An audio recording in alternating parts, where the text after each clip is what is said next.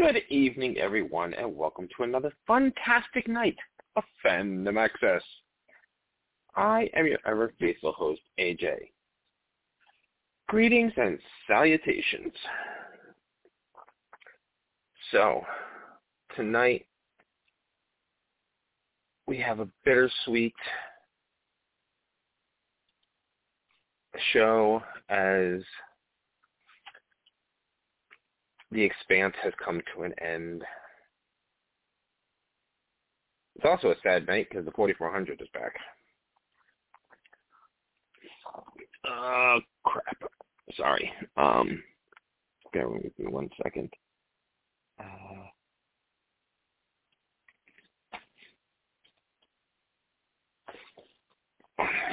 Darn it. Sorry, I'm having gaming issues. I'm having technical issues.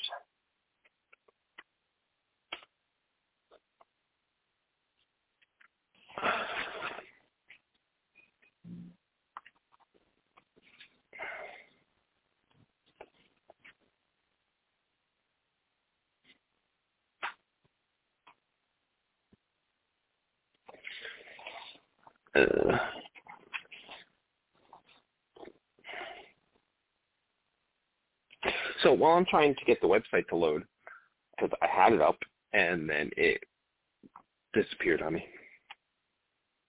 Well, not so much disappeared as froze. What else we got tonight? We've got Boba Fett, which Karen and I are going to talk about as soon as I get this loaded so I can let her in.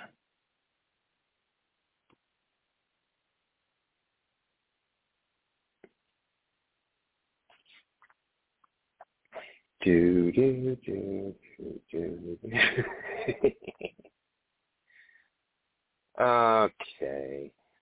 there we go. That was weird. Hello. Hello, Karen. Hello. Hello, AJ. How are you? Boy, technical difficulties, Good. huh? Yeah, I had the website open and then it, I don't know what the heck happened. It's funny because every week I do this. Like every week, the voice in my ear says your show will go live in 5 seconds, 4, 3, 2, 1, but it never matches down on the website. So every week I reload the page to get it to sync in, so I know when to start talking. Otherwise, people might hear, And this time I reloaded the page and it just went blank. Well, we do have difficulties from time to time, but we appreciate that there's a free podcasting option. I mean, we have we don't have a free. We're on Rogers Premium Network, aren't we? Free. We're on Rogers. We don't have free. We're on Rogers Network, which is a premium. He pays for it, yeah. We're very grateful to Roger for paying for that and inviting us to be part of his network. But sometimes we have a few bumps in the road. Anyway, we're a few minutes late, so I heard you giving the intro. We only have 3 shows tonight. Boba Fett, The Expanse, and 4400. So we're going to jump into Boba, right? Yes. Okay. So, feelings, thoughts? I'm going to start the show by saying Danny fucking Trejo. That was awesome. I'm like, absolutely the highlight. It was. I was like, look, they're giving him a new Rancor monster, and I was like, wait a minute, is that? I'm like, holy shit, that's Danny Trejo. I was very excited. Yeah, Robert Rodriguez directed this episode. I did not know that. Yeah, that explains he a lot. is the second cousin of Danny Trejo, and Danny Trejo is in everything he does, I think, right? Cameos in everything that Robert Rodriguez does. So, yeah. So I think he's directed a couple. Did he direct last week also? I don't know, but he definitely directed this week's episode. So that's why you saw Danny Trejo in it. And it was awesome, and it was probably the highlight of the episode. And I really enjoyed, I enjoyed that whole scene, not just with Danny Trejo, but I really liked their whole discussion about the Rancor monster and how it basically is like I did too. A dog, like, it's like well, love and emotion and loyalty, like, it's not just a Star Wars monster. I loved that. Yeah, I thought that was pretty great too. I'd be really sad when it gets killed.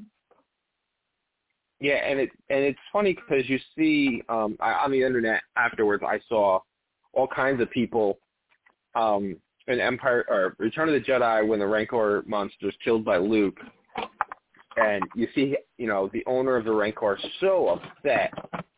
Yeah. And it's kind of like there was memes for years of making fun of that. Why is this guy upset?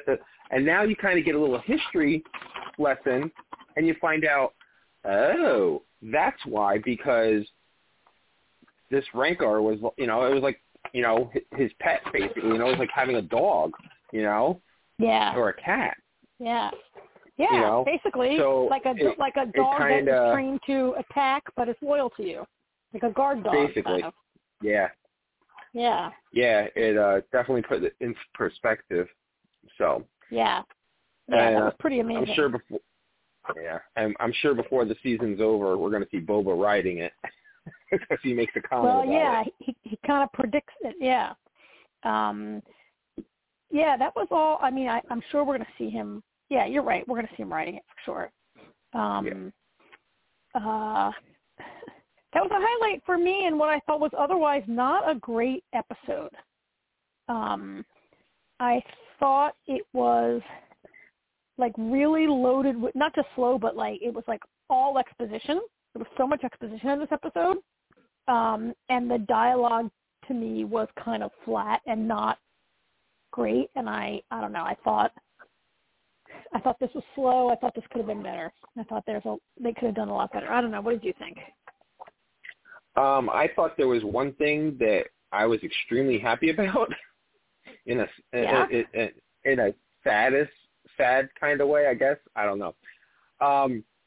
So I kind of, this was only episode 3, but I was over the whole Tusken storyline, I liked that we got a little backstory on them and realized that, not all Tusken Raiders are vicious and every tribe's different. Okay, fine. But it was like, I see the Tuskens again. I'm like, oh, my God, enough of the backstory of the Tuskens. I'm like, I'm so tired of the Tuskens. And then I find out we're definitely done with the Tuskens because they're all dead. Well, at least his crew. I was like, uh-oh. I was like, well, at least I don't have to worry about Tusken Raiders anymore in backstory. Yeah, so while the Tusken storyline was kind of slow, I felt like it was investment in something that was going to pay off, and I really, I'm not thrilled at them all just being killed off screen. Like, I felt like this, like, it might have been slow, and we've maybe seen enough of it for now, but they're clearly such an important part of who Boba is now. Right? Like, that time he spent with them is really, like, informing who he becomes as the daimyo. And I'm like, wait, all these Tusken Raiders, like, were just slaughtered off screen? Like, I get it that it's highly motivating for Boba. It's kind of, I don't know if it's his fault, but Boba was like, wait a minute, we're not going to let anybody come through this territory and I'll help you.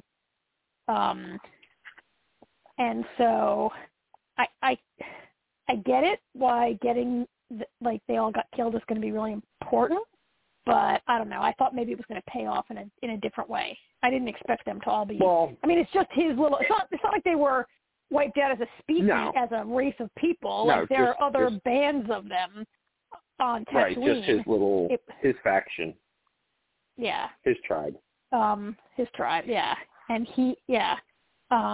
But I was surprised, although instantly at the beginning of that scene, I'm sure you felt the same way. Instantly, you're like, oh my God, they're all dead. Yeah. You right away they were all dead. I think it's gonna pay off. I think because of the Pike storyline that they're going with, where it looks like the Pikes for whatever reason were given Jabba's territory, so that's going to be a battle now. And I think for Boba, it's going to be kind of retribution because pretty obvious that the Pikes are the ones that killed all the Tusken Raiders. So. Yeah, it's not clear who gave them. I guess I don't know. Like when the Hutts say, "Oh, you know, somebody else was given this territory," I was like, "Okay, who gave it to them?" I guess I haven't like the meeting of the 5 families, right? Like I guess something the heads like of that, all the yeah. crime families have a council and decide or whatever, something like that has happened. I mean, like I can see, yeah, I get where this is going. That Boba's going to go after them. And we're seeing, I mean, basically what we're seeing, this is the story of how Boba, you know, gets control and becomes the leader.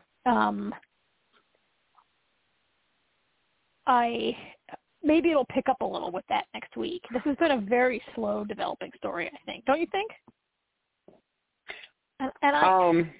Yes and no. I mean, the fight with Black Karnak was pretty awesome. Boba got his ass kicked.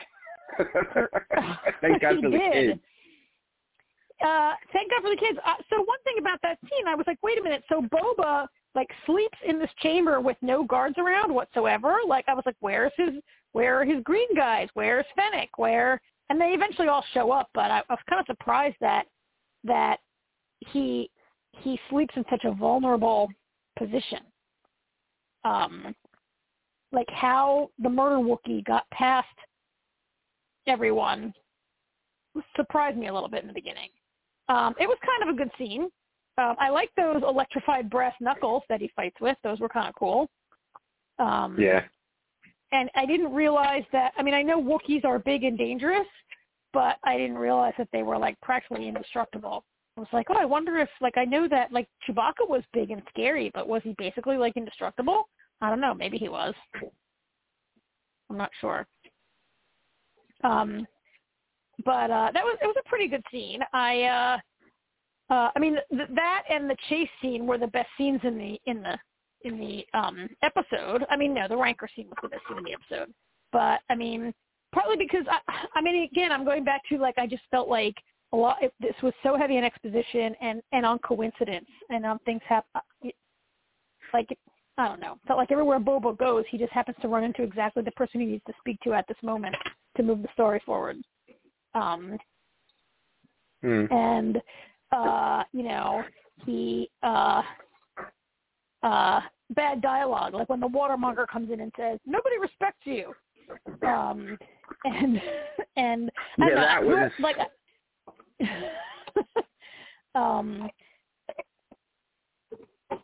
I mean, I get it. He's brazen, but I just felt like a lot.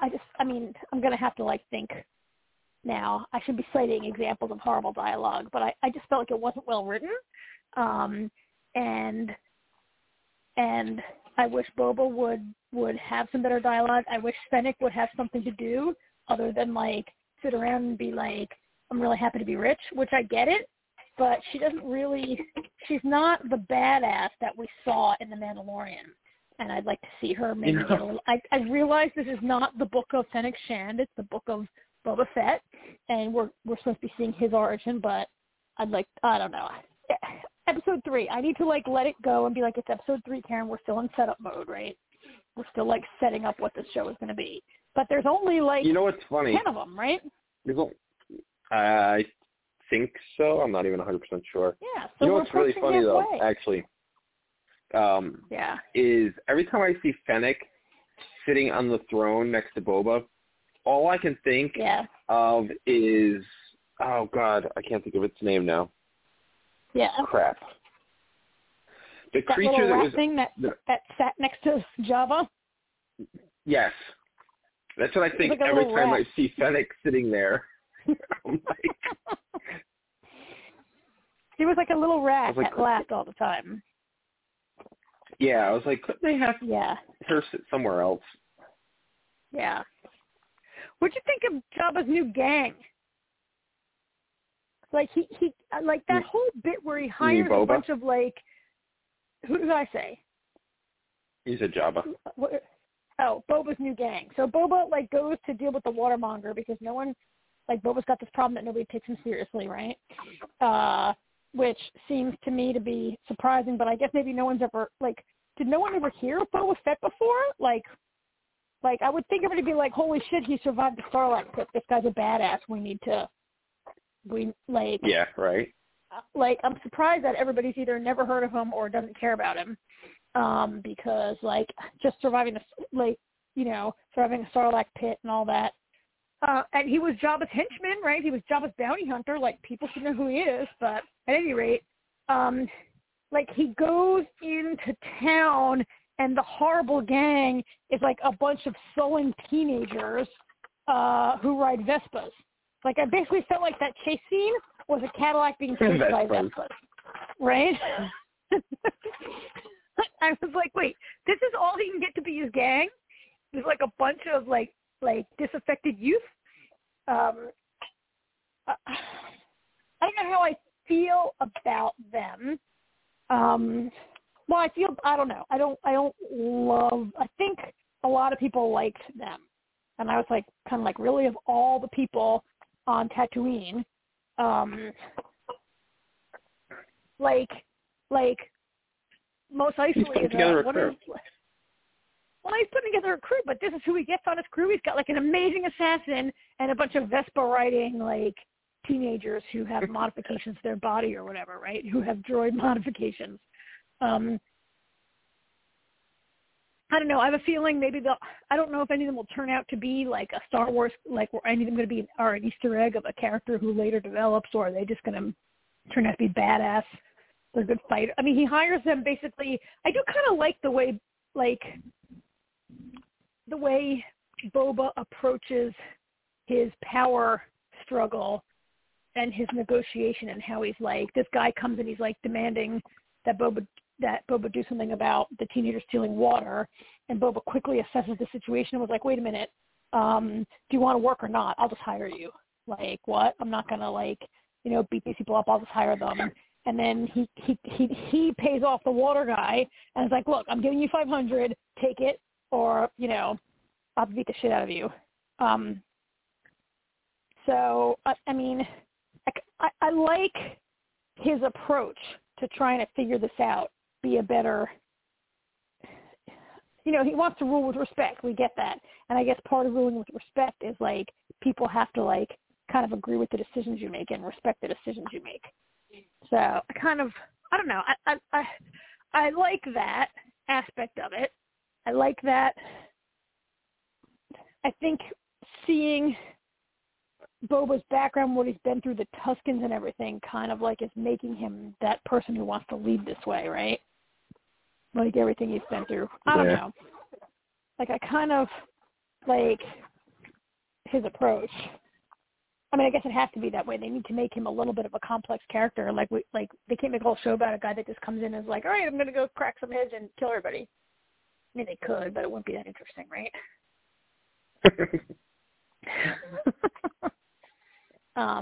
Well, I think Boba's kind of becoming a leader of the people, That's why I think he's part of the reason he hires those kids, because the watermonger, he's overpricing the water really bad, and that's why the kids will, they're like, screw, and they, because people can't live without water, so this guy is taking advantage of the situation. Right. And,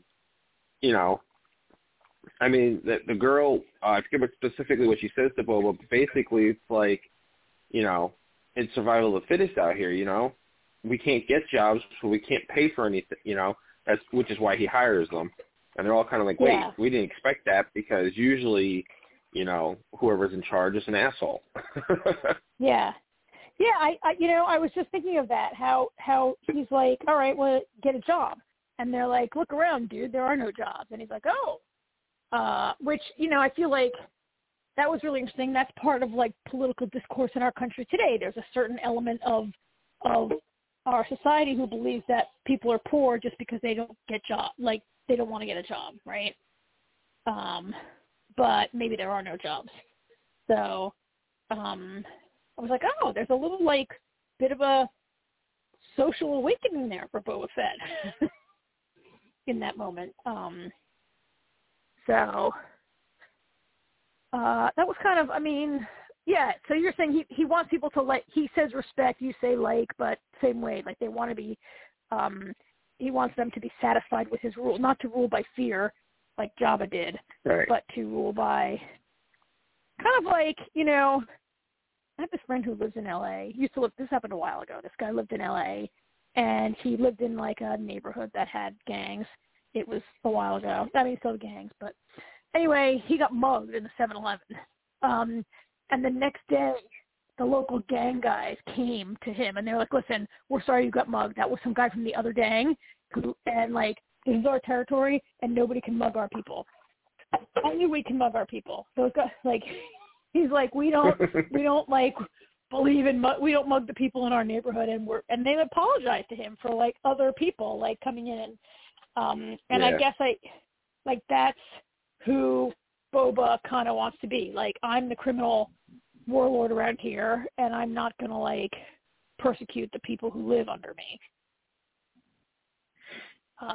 Boba will extract protection money from the Pike because they're a big crime syndicate, but he's not going to extract protection money just from the regular people. Right.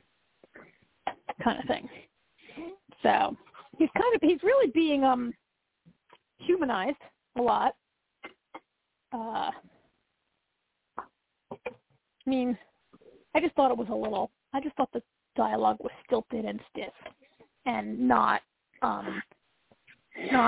the way people talk.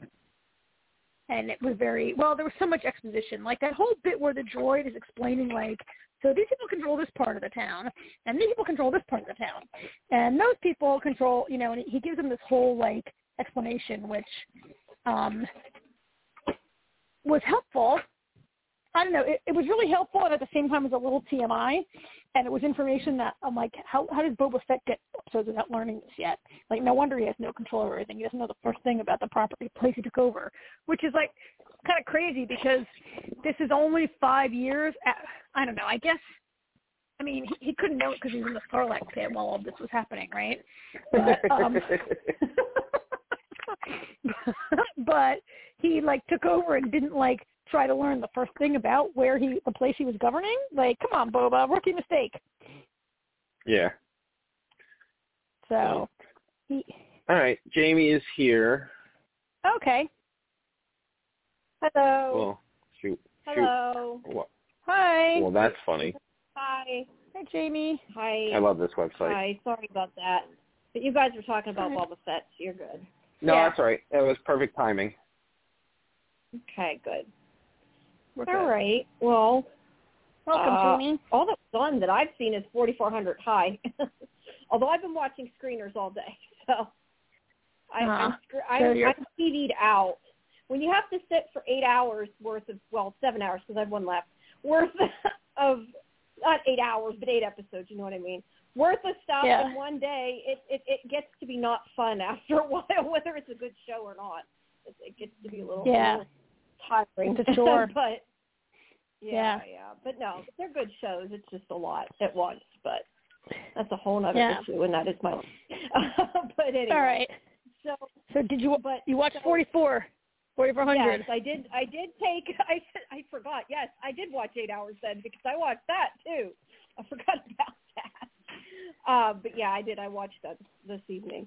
All right. Well, I guess we can talk about it. As usual, it wasn't all that great. I mean, it had some good moments, but I found it mostly annoying this week. To begin with, I got to ask you guys, because the one thing I didn't understand, and I know I never remember their names, but the one that's the lawyer, I thought she didn't sign the papers. So why was she stuck in the hotel? So why was she stuck in the hotel with him? That made absolutely no sense. Or was she just choosing to, like, you know, be equal to them? I don't know. That made no sense to me. Unless I missed something. She was able to come and go as she pleased until her and the Reverend tried to leave that one time, and they were like, no, you can't leave for your own protection. And she's like, we didn't sign anything. But that was supposed to be because they had signed that paper. She wasn't under their protection because she didn't sign it, so she should have been able to leave. No. That made me exactly. That was her, and that was her argument. She even said that we didn't sign this, and they're like, It has nothing to do with whether or not you signed it. We don't, is this for your protection? The people out there want to hurt you. Like, it was all bullshit. It's government. Okay, I guess for the people listening close enough to get that. That Jamie, made no sense. To be fair, what was the point? I was only half watching it myself. I was doing other stuff while I was watching it because, honestly, I just want to see the finale because I'm curious to see what the original creator was going to do with it. It wasn't, and now that one lady ends up a mole, which was really annoying. Like, she was... She's not. No, you misread that. She's not a mole, you guys. She said... Well, no, she's not. She was always on the other side. But I'm just saying, like, she was pretending to be his friend, but No. She's pretending to be I think she's pretending to be an informer for Jessica, and because she said to Andre, "Can I have this? Do you trust me?" And he said yes. She said, "Do you trust me?" I think she put false information on it or something to try to make Jessica like her, so she's a mole for the 4400. Okay, yeah, that makes more sense. But, this is another one of those things with this kind of show that we talked about before where they make it so freaking – they go from point A to point B to point C to point D, like just to make one – like I don't know. Like, they make it way more confusing than it needs to be, in my opinion, on things like that. Like, why? I mean, that's my interpretation. That's my interpretation of that scene. No, you might be right. She did say, "Do you trust me?" So they you might be right. People and to honestly, think she's that, but I wasn't paying enough attention to catch that either. Apparently, because I heard her say, "Do you trust me?" I didn't see that he gave her the flash drive, so I completely misread that scene because I missed a very important piece because again I was only half watching. Yeah, he took it. Well, that's what I feel like. I was watching it. I think I was eating dinner while I was watching. I don't know. I was watching it, but I was half watching it like you. So the show is not have enough sci-fi elements that you feel like you should have to pay that much attention to it. And that's what's bad. It's like it doesn't have the science, but yet it's like, it's not great. You know what else this show doesn't have? Logic. What's that? Knowing that the Reverend took what's her name? Millie? Is that her name? Yeah. The telepath, the telekinetic Millie. one. Yeah, it's Millie. Millie. Okay. Knowing that he took her, right? he took her powers. Mildred. Okay. Yeah. Mildred. Yeah, Mildred. He took her powers. So the smart thing would be to take her and be like, you people are crazy. The government's trying to make things look like they aren't. Like, look, she can't do anything. She has no powers. What are you people talking about? Yeah. Yeah, true. That would be a smart move. That they faked it. Well, I also feel a little bit like I guess nobody on the show has ever watched science fiction because I feel like if you take powers away, you need to double check and make sure you didn't absorb and get their powers. Like, to me, is that possibility still out there, right? Another one he was going to transfer powers is what I wondered. I thought the same thing. I actually thought that this week when he took the lawyer lady, when he took her power. That she would end up. Shanice, yeah. That's when I actually thought to myself, I was like, ooh, I wonder if he, has everybody's powers that he takes. Like, I don't know what made me think that all of a sudden after Shanice, but I thought that too. Yeah. I mean, I do think... Kind of similar to Andre with healing people and then having to unload it somewhere. And that was a pretty good idea with the rat. It was a pretty good idea and very impressive. I did not like he hurt the rat. I was like, no, give it to Really, the Jamie? The rat. Have you ever lived in a city? Like, no, don't hurt the animal, damn it. That's what I was like. Oh, my God. No. I know it was just a rat, but still. Have you ever lived in a city with big, disgusting city rats around? Because, let me tell you, they should be killed. No, but I'd probably be like, oh, it's a cute mouse. No, you would not. You would not. Karen, I like snakes. I probably would be. That's the to me, the least believable part of that whole thing was that the rat just stood there and let him touch it. Rats are freaking fast. And it just stood there and he touched it. It was actually a very good idea.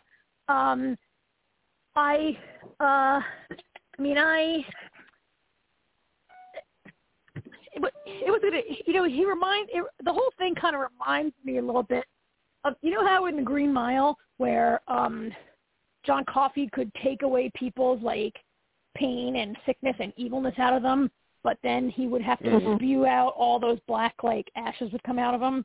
And I kind of felt like, that's kind of like what's going on here. But it was smart and he did put it into Percy in the movie. But he's able to put it into into the rat. That was kind of interesting. I think part of the problem I have with this show is that the show is just not real. The show is very invested in political commentary about overreach of government treating others badly. Like they're very interested in like I feel like there's a lot of like commentary on how our government treats immigrants and other kinds of people, and not really invested in doing anything at all interesting with these powers. It's just like the power is the power is not the show. The power is like the excuse they're giving the government to behave this way, right? I just feel like, they're really invested. I feel like they're just invested in having something to say about. Look, and not that I don't agree. Like I agree, our government, my personal politics are that the government is treating a lot of immigrants really badly in a lot of ways, and other kinds of people, and government overreach and whatever. But like, I can watch the news if I'm interested in that. Like, I'm not against all good science fiction is like metaphor for like different things about humanity, but give me some powers and something interesting going on here, right? To kind of piggyback off what you're saying, I was actually thinking this.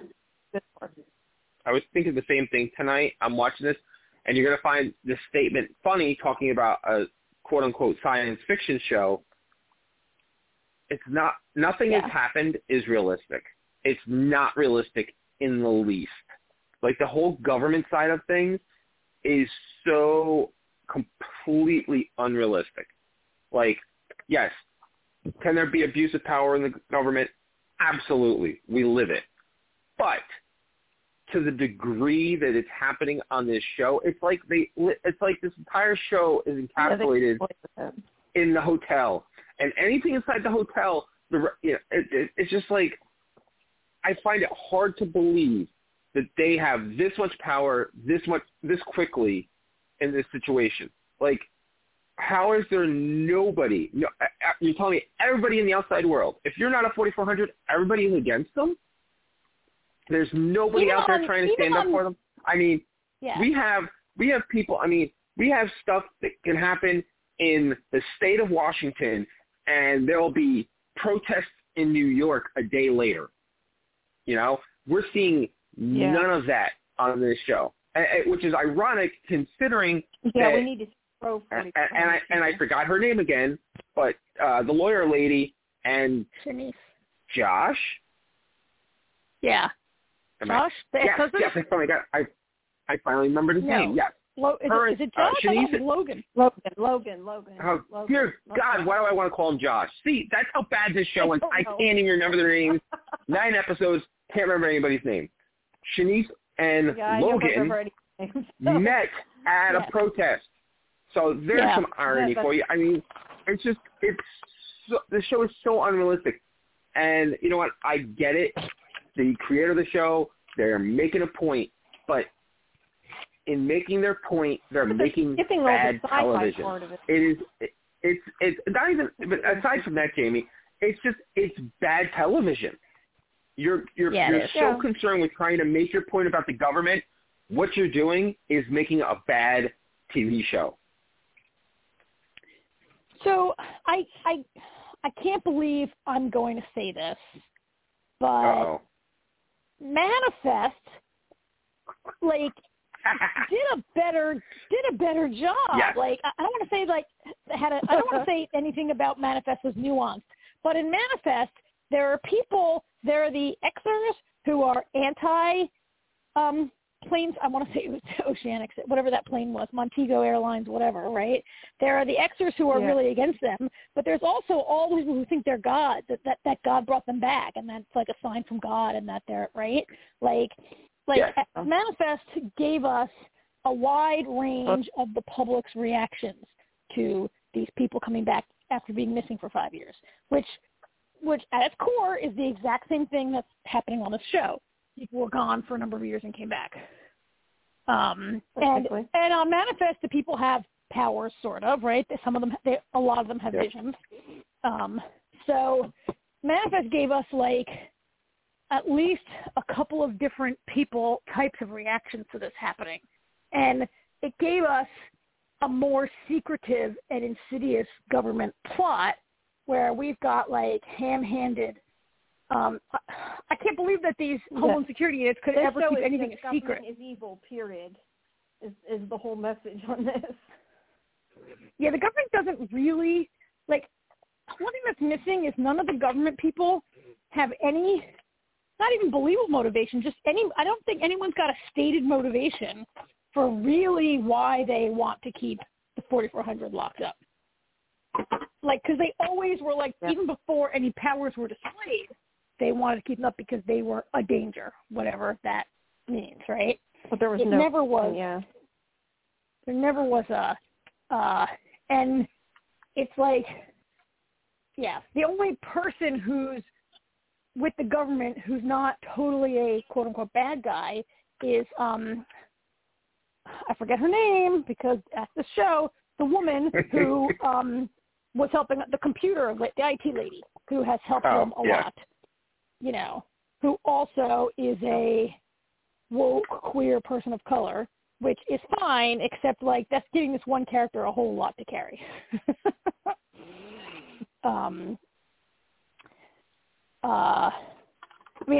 I think she's not a mole for the government. She's helping the 4400, but that does remain to be seen. Let's see if I'm right about that. They're just throwing there's so much being thrown in here, and the conservatorships being, like, triggered, and, like, all this stuff, and, like, the original 4400 put them out into society very quickly. Like, episode 1 of the original 4400, they were already going out to society, which is so much more interesting. Like, I don't know, did they not want to shoot on locations because of COVID? I mean, they're on a soundstage. They should be able to, like, create some other sets. I don't know why they're determined to really have almost this entire show set inside the hotel. I guess it's easier. There are a lot of people in this cast. It doesn't really seem necessarily to be a COVID thing, except in the sense that the whole industry is affected, right? But it's a big cast. They did mention COVID this week, at least. I think, Manifest kept them in locked up for a short time, and the original 400 kept them locked up for a short time, and that was really interesting to see them go about. And we haven't seen anybody try to assume their old life except for Shanice. LaDonna is assuming her own life, and she's, like, basically written off for a few episodes. Like, it might be kind of interesting to see what's up with LaDonna. It was kind of ominous that people are like, oh, I haven't heard from LaDonna lately. I'm like, oh, are you being written off the show? Did LaDonna maybe not really go home to her dad? Maybe LaDonna thought she was going to visit her dad, and she's been locked up by the government somewhere because she acted out? Yeah, we don't know. We don't know. We might never know. Because I might be giving the show too much credit that they thought of that. Maybe LaDonna truly was just not in for a few episodes. Because they did have too many people. Like, who's the one that Jarrell? What's the healer? The one Jarrell's sleeping with? The lady from the protest lady. Her name is I want to say Camille, but that's not it. Her name is but they said her name in this episode but that's the other one. All right. Regardless of her name, anyway, where's she been the last 2 episodes? Like bartending school. Remember, she went to bartending school. Bartending school. That's right. See, Right? Okay, have you ever been a bartender? Because I didn't go to any bartending school. I just learned how to be a bartender in the bar, on the job, right? I mean, there are bartending schools, but I think you go, like, every Wednesday for a month to bartending school at night. Like, you don't go to bartending school like you went away to college or something. It's one hell of a bartending school she's at. They needed something, so they went with that. Yeah, I don't really, but that's where she supposedly is, at bartending school. Now she's in the promo for next week, so she's not abducted by the government. What do we think Jarrell's being framed for, by the way? Oh, why he was arrested? Yeah. I think whatever maybe they're trying to frame him for the data that they got from the hospital, which that's annoying how they keep saying from Ipsy Med. Like, can you just say from the hospital? Do you have to remind us of the name of your hospital every week? But I think what am I trying to say here? I wonder if it has something to do with that data, right? Because we see the scene where the IT lady turns in the thing, and then he's being arrested at the end. So I wonder if he's being, even though he had nothing to do with that, right? That was, or he had little to do with that. Well, it's vague. They didn't even tell him what he was being arrested for. They just said you're under arrest. They didn't give him anything. He's a 4400, not a 4400. He's a citizen. You can't do that. But another thing that makes no sense. Sure you can. You can arrest a citizen if you have reason to. No, I know. But I mean, in real life, you can't. But you also tell them why you're arresting them. That's what I mean. They didn't even. Did they even read him his rights? I don't even know if they read it. I don't pay enough attention to remember. Well, I mean, I presume they read him his rights as they went through the whole process. They can review your rights, like, when you get to the station. They don't have to review your rights on the spot. Like on Law and Order, they always read them their rights when they get down there to the station. But you do have to tell somebody when you arrest them what you're arresting them for. Yeah, you can't just grab them. Yeah. And also, he didn't, I mean, you have to, also, like, those looked like police, not, I mean, the blurring the lines of, like, police, and so all those guards in the hotel who I thought were rent-a-cops all this time apparently are Homeland Security officers, I guess. No, they were, whatever they were, now they're getting hired by Homeland Security, right? They were, like, rent-a-cops, and in the end, that really jerky guy who's sort of the ringleader was like, oh, we're getting real jobs with benefits now.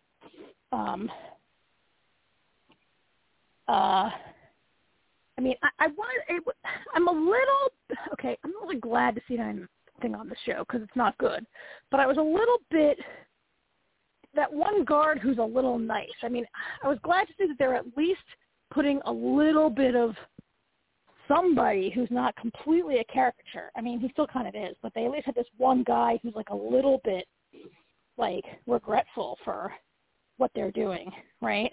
And a little bit like that, the one security guard who's been a little bit nicer and then he gets hurt in this episode, but then he's freaked out when he gets healed. Who wasn't in this one? And then it's given an explanation because he apparently is like, he's Asian American, and it must have been hard for his family during the pandemic, being blamed for everything, and Asian American hate or whatever. Like, on the one hand, I was like appreciating, like, okay, that explanation of, like, why people, it's because people, like, call attention to others because they're afraid themselves, right? Like, people demonize others because they're afraid or whatever. Like, so I appreciated, like, maybe there's a little bit of something trying to go on there, but then they just made it. I was like, oh, here we go again. Now they're throwing in, like it is like the political flavor of the week on this show. Like, again, like, I really don't care that they went to a Pride thing, but like, this week it was Asian American hate. A couple weeks ago it was Pride. A couple weeks ago it was this. A couple weeks that. Like, I mean, these are mostly political positions that I agree with, and yet I'm sick of seeing a different one every single week on a show where nobody ever uses their powers, which is what I wanted to watch, a show about people who have powers. I just can't believe the original 4400 was, like, good, but it wasn't, like, Emmy-worthy. And the more I watched this, the more I'm like, God, that show was so good. It's so, like, new. I feel like so. I right? That show, this show's so bad compared to that. That's what I'm thinking the whole time. I mean, and that show that was show like lasted, 4 seasons or something? Yeah. Although this one may too, show, because it's on the CW, not because it's good. And the original, when did the original came out? In the early aughts, right? I mean, that was definitely a post 9/11 show, right? I mean, that also had a lot going on with it was 2004, I think. Yeah. I mean, that was part of that whole like all kinds of post 9/11 shows we got, and it definitely was about like the government going after the other people who are different or people, but it was so much better. Well, I mean, it was there, but they thought beyond that. Yeah. I'm not sure what's going to happen also now that our two main characters, like, both have quit. Like, there are two main people representing the... Well, one got fired. So Shanice quit her job. Well, one got fired and one quit. So now, our two main people on the inside... Well, they have maybe. Well, I mean, now we have IT lady, but, like, what's going to be the purpose of these two characters if they're not, like, are they just going to be, like, private citizens who want to help the 4400? I guess they'll get their jobs back. They're just not that interesting or useful to the show if they're not, I don't know, part of what's going on. I don't know. This show needs to, like, lean into its science fiction stuff a little bit more. Anytime that I'm comparing Manifest favorably, the show has problems, right? Listen, Manifest had the biggest problem we had with Manifest in the first couple of seasons was the acting, actually. Yeah. The storyline has always been pretty good on Manifest. Well, the writing has been a problem on Manifest. I said for the most part. There have been issues here and there, Yeah. No show's perfect. Fair enough. But this, and I don't know. This show is not good. I just need them to. I mean, Jamie, you've said it. AJ said it first in our discussion tonight. There's just no science fiction happening on this show. They could be people who I watched it for, or what I started watching it for. I mean, now I'm watching it because we're doing a podcast on it. That's what I started watching it for. Yeah, I mean, they're basically just undocumented people, right? They're basically just, I mean, the fact that and now they have these powers. I mean, I don't know. I can't even read the show. I think we're just believe. We're going around and around belaboring the same points. Yes, we have no more coherent conversation to give about this show tonight. How many episodes are left? Just a few, 3. right? I mean, 3. All right. So maybe something's going to happen. I know the original star is going to be in the season finale, right? Which should boost the ratings if nothing else. Maybe something will happen. All right, I have nothing else to say about this terrible show. Although it was only the second most terrible thing I watched yesterday. Because Naomi was more terrible. What was more terrible? Naomi. The new I didn't. DC-based show on that show is barely coherent in my opinion. I don't know. I watched a couple. It's different. I don't think I disliked it as much as you did, but I don't know that I'm going to watch it. But because it makes absolutely zero sense. It has some weird things. It's got some weird stuff, and some of the people can't act. But that's a whole other issue. We won't be covering it on this show. No. All right. So. Yep. So before we move on, do you have any announcements, Jamie? No, other than I'll say I think I'm waiting for confirmation, but I think I'm doing Snowpiercer Press Day tomorrow. So people can send me questions if they want for the cast. And I'm also doing the 2 leads of Astrid and Lily Save the World. And I'm waiting to see what else. But, yeah, I'm trying to think if there's anything. I've mostly just been watching screeners lately, so I have Resident Alien coming out, but I already did those interviews. That was last week. Which that is very good. That show is hilarious. I love that show. It's so funny. I've seen the first 3 of that. So that's coming back. Cool. And there's more Discovery Witches things coming up. I had told you guys I talked to Alex Kingston, River, also call her River. So that's going up soon. I have one other one for that show too. But yeah, cool. I'm trying to think anything else that's been. I don't think there's really anything else I've seen other than screeners. There's stuff that hasn't aired yet, so I can't really talk much about. Yeah. And to say they were all better than 4,400. I'll say that. Yeah. I believe that. So, yeah. I was trying to think. All I right. thought there was something else I've seen, though. I was going to mention, but I can't. Oh, I know what I was going to say. I watched 2 good things. I've been telling you guys, I watched that Stay Close. I ended up watching, what's the other one called? Safe. I ended up watching the third. Safe. What's his name? Safe. Corbin Benson? What's his name? Corbin Burnson from LA Law? No, what's his name? AJ knows his name is. The executive producer of the show. That's the writer of these stories, the mysteries. Oh. Strange. Harlan. Corbin Harlan. Harlan Corbin. I don't know. Anyway, they're on Netflix. They're all good. All 3 of them are good. How's that? No, they are good, though. I like them a lot. Yeah, I like Safe a lot. I haven't watched any of the others yet. Yeah, the other 2 are good, too. But anyway, that's on Netflix. So that's neither here nor there. But that's the only other thing I've watched, I think. So, all right. All righty. Well, you guys still got what? Another show you watched? The Expanse, yes. Yes, we do. Oh, yes. Series from... No, we didn't talk about Expanse yet because it's going to take us a while. We did Boba Fett before you joined. All right. Well, I think I'm going to take off then. I might eventually watch it. I'd like to.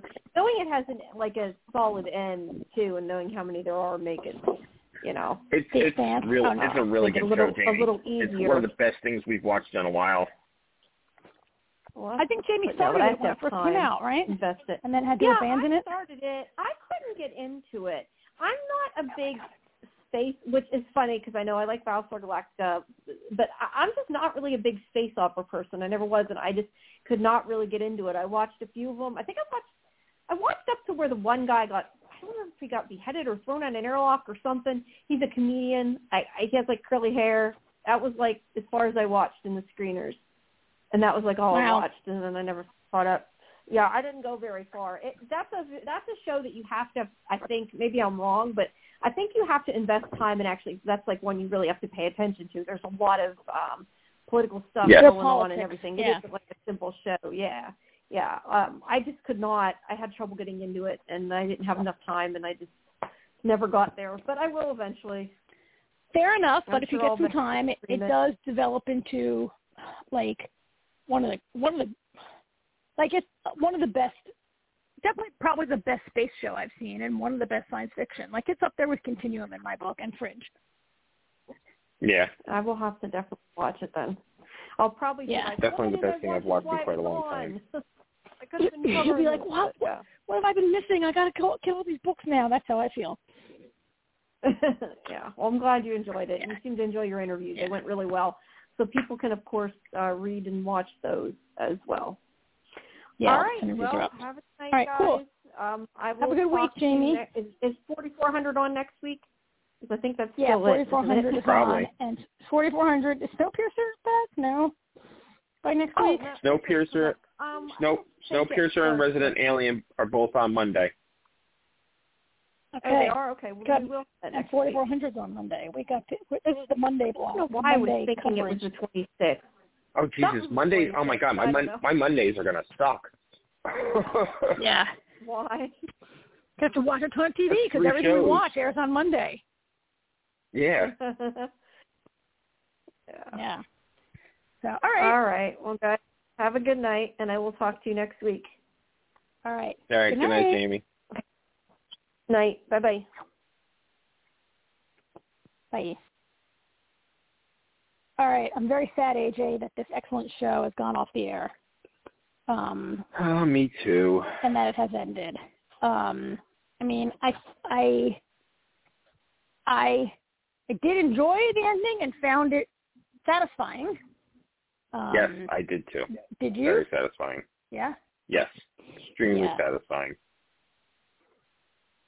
Well, yeah, because a certain character we hate was killed, so that was great. Oh, well, yeah. But not just, but, you know, when he, I mean, there's a lot of stuff to talk about in this episode, but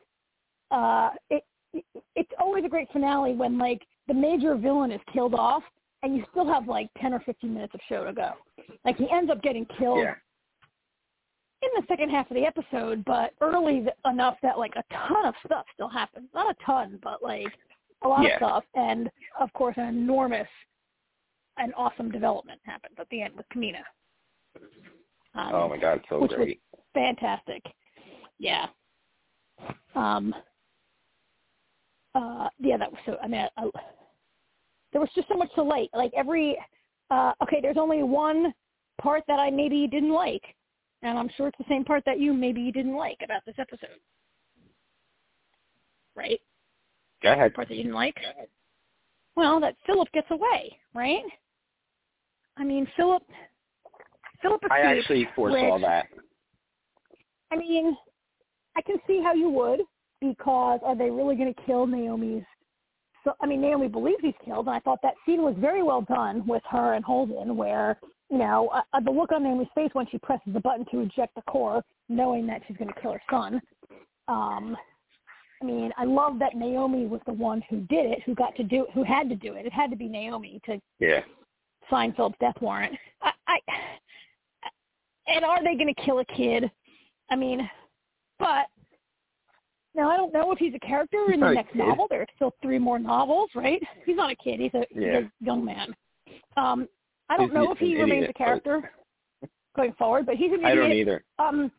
We have talked many times, and you in particular have said many times, there's no redeeming this. How do you redeem this character who helped to murder millions of innocent people on Earth and shot his best friend because he was in a snit, right?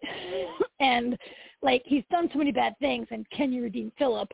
And then he gets away in the end for the chance to be redeemed. He has the opportunity to seek redemption, I guess, now. Not something that you or I would be interested in seeing, so thank God we don't have to see it, I guess. But I also felt like the way Yeah. Finish your thought. Well, the way they did it, where, I mean, I guess the only way you could do it was to show Naomi, like, thinking he's dead, and then reveal that he lived. If you do it the other way, if you see him get away, and then it robs the scene with Naomi of its emotional value, right? So I can appreciate why they had to do it that way, but just the way he got away, and he snuck out and got in his little lifeboat or whatever after Rosenfeld was killed, and he has that conversation with his father, which seemed to seal it for him. It's funny I don't know, for that to be the moment that he finally realizes his father is not worth following was a little anticlimactic. And then it just seemed a little too easy, the way he, like, gets into the pod and escapes in the middle of it. Oh, nobody was watching him. Well, yeah, because nobody really thought he was worth anything except for being Marcos. He's a symbol more than a person. I don't know. I totally foresaw that. I didn't have a problem with it. Did you notice the name that he put when the pod asked for his name, that he put Nagata? Yeah. Well, you can't be called him, or else you'll get wiped out by the next people you run into. Well, this is true. This is true. But we see this coming. I mean, every week we see it coming, where you think he's going to turn the corner, and then he doesn't. And then you think, it's been going on for weeks. But I kind of like. I mean, again, he still can't be redeemed, but he can try and do right. You know what I mean? Kind of like, I mean, not on the same level, but Clarissa, she killed a lot of innocent people, and but you know what the difference is? The difference is, though, she owns it, and an argument can be made for Philip, the parental abuse that he has endured. But yeah. I mean, like the scene. did blow up a ship with thousands of people on it, right? To try to frame James. Exactly. Yes. Yeah. I did like the scene with Marco and Philip, and they're going back and forth after Rosenfeld died, which really upset me. I was like, oh, I was like, I know. She's also a horrible person. I was like, I liked her. Oh, Rosenfeld. Yeah. Yeah. And he's going back and forth with Marco, and the moment he says, "When did I choose this?" I thought, that's it right there. He's gonna live. And then and then he follows it up. I forget what Marco says, but he follows it up with, "I didn't until now." And I'm thinking, he's not saying what Marco thinks he's saying. And then when everything was happening and they were going towards the ring, I was like, I said to Artie, I was like, he's gonna escape.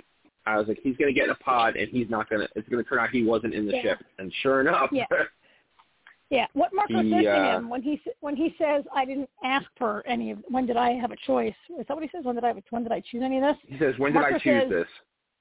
And Marco says, this is maybe not exact phrasing, but I think what Marco says is, "Don't you realize the gift you've been given? Don't you realize what you've been given, or don't you realize the value of what you've been given?" He says, or something like that. Something about what you've been given, and that's what Philip says. Not until just now. I do now. And that's the moment you knew. You're like, oh, he's going to get away, the little bastard. Yeah. Yeah, that I think what he realizes in that moment is what he was trying to be, what Naomi was trying to give him. I think is what he realizes in that moment.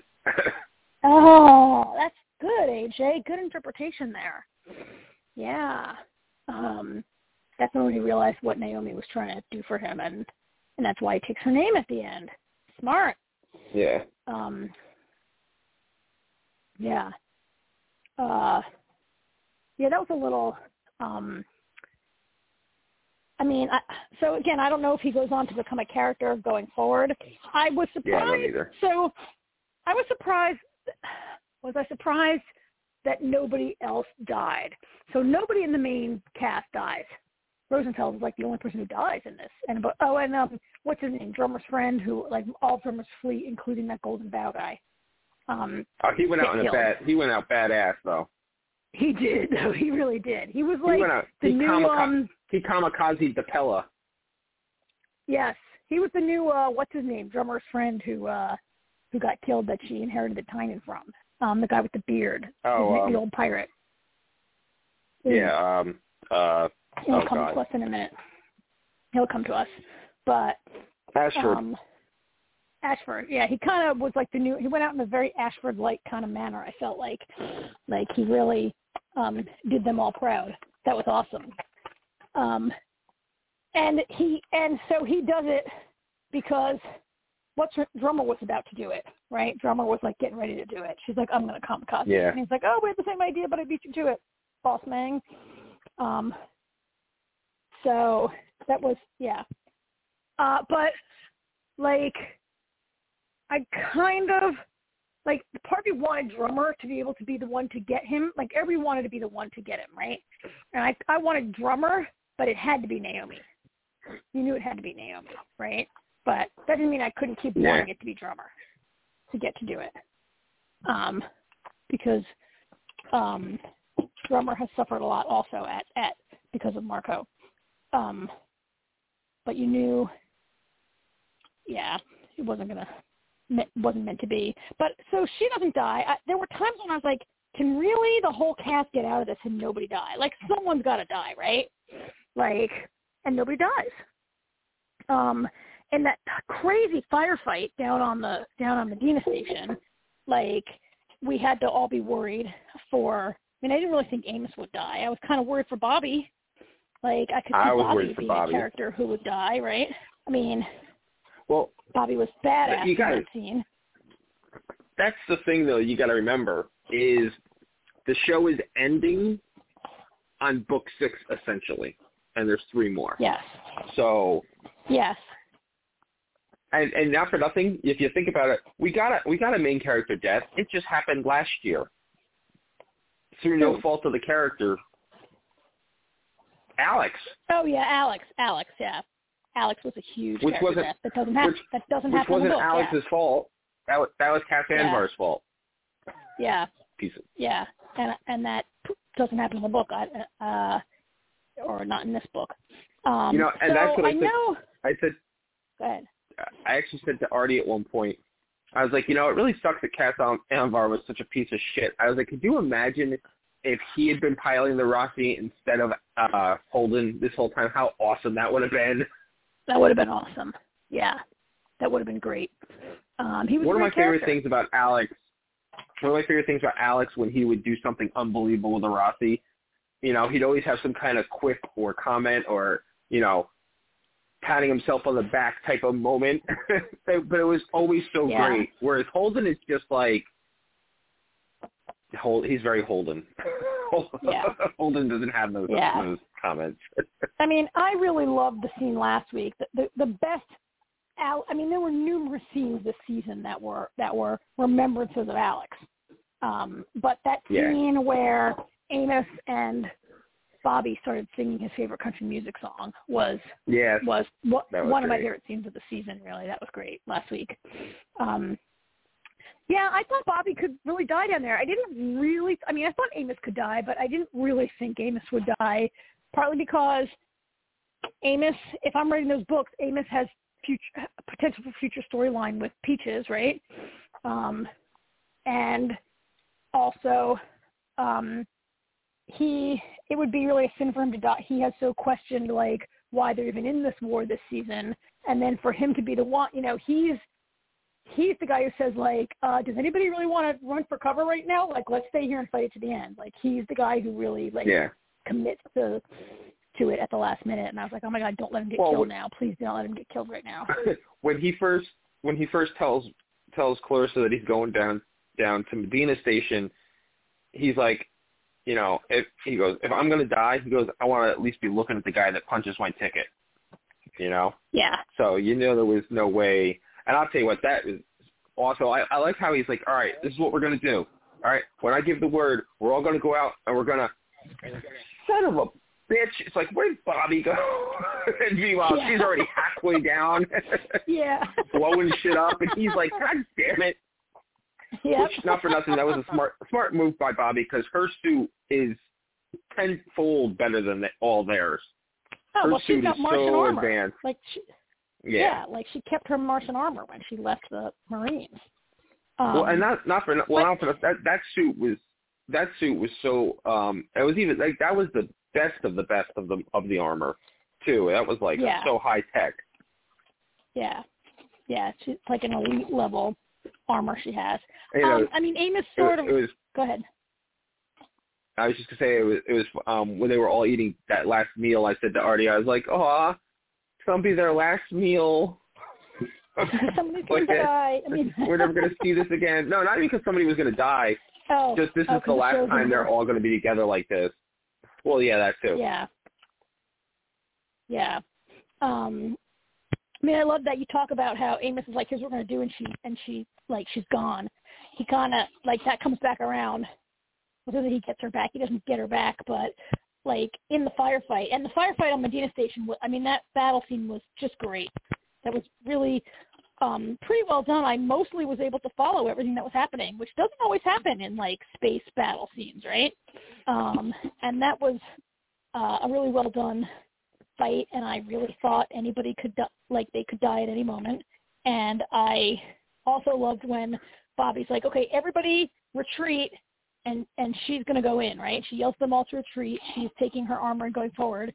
And Amos goes, fuck that, everyone cover and fire. And he just countermands her order, and everyone just falls in behind Amos to cover Bobby. I love that. That was great. Amos is a pretty good, that whole thing was amazing.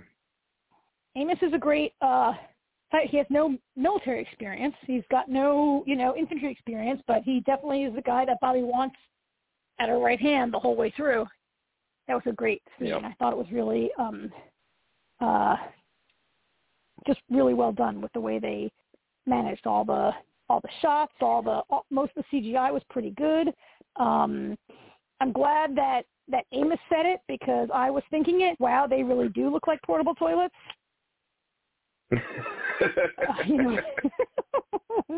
And I think it's Naomi says, "How do you feel?" And he says, "I feel like I'm locked in a portable toilet." They did look like thousands of porta pots falling down to the station. I thought that was really well done. We should talk a bit about the whole Laconia business, which has not been either of our favorite. Okay, we will. We'll get around to it. Talk about the better stuff. I really thought, you kept expecting somebody to die. I thought Clarissa was going to die because when she's having, her fainting spells and then she hooks herself up to the machine that shows that she has a 5-year life expectancy. I had a bad pun. I said to Artie, I was like, "Oh no, Peaches is rotting."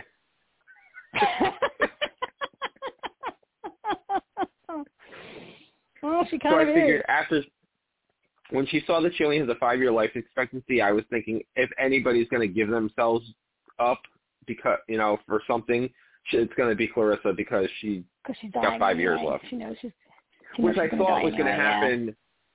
Which is I thought what was going to happen when they were having the whatever the heck fell apart, and she's like, "I'll fix it," and I'm like, "Oh yeah, she's done for." Yeah. And then she didn't even use her mod. Fix it with a ratchet strap. Yeah. So, having the consequences of having those mods is, it's insufficient. Shortened lifespan. It's a consequence of the things she did to try to frame Holden, right? Like she had those mods installed as part of her master plan to destroy James Holden. And so it's fitting that she does have some consequences of what she's done, but it's not really adequate for killing thousands of innocent people. But whatever. No. And who knows if that plays out in future books. I know that not everyone. Okay, I don't know who dies or whatever, but the next 3 novels cover 30 years. I think there's either a 30-year time jump. There's a 30-year time jump at one point in some of these books we had, or maybe they just cover a 30-year. It's amazing that we've gone through 6 novels and covered feels like only 3 years in the life of these people, right?